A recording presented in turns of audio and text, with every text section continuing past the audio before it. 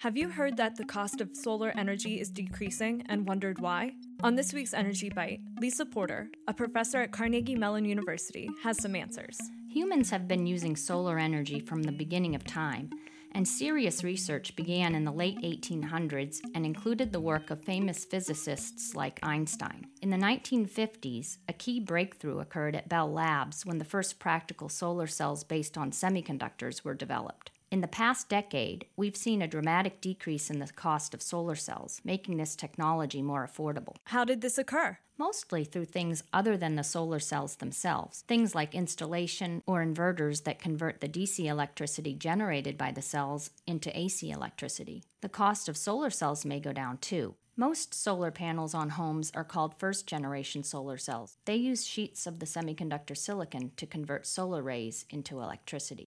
Newer thin-film second-generation solar cells use semiconductor materials that are around 1 micron thick. In contrast, human hair is about 50 microns thick. These cells use less material because they contain semiconductor materials that absorb sunlight more efficiently. Less material translates to lower cost. Would you consider putting solar panels on your home if the cost were low? Take our poll, see the results, and ask your energy questions at energybite.org. Energy Bite is a co-production of WESA Pittsburgh and Carnegie Mellon's Scott Institute for Energy Innovation.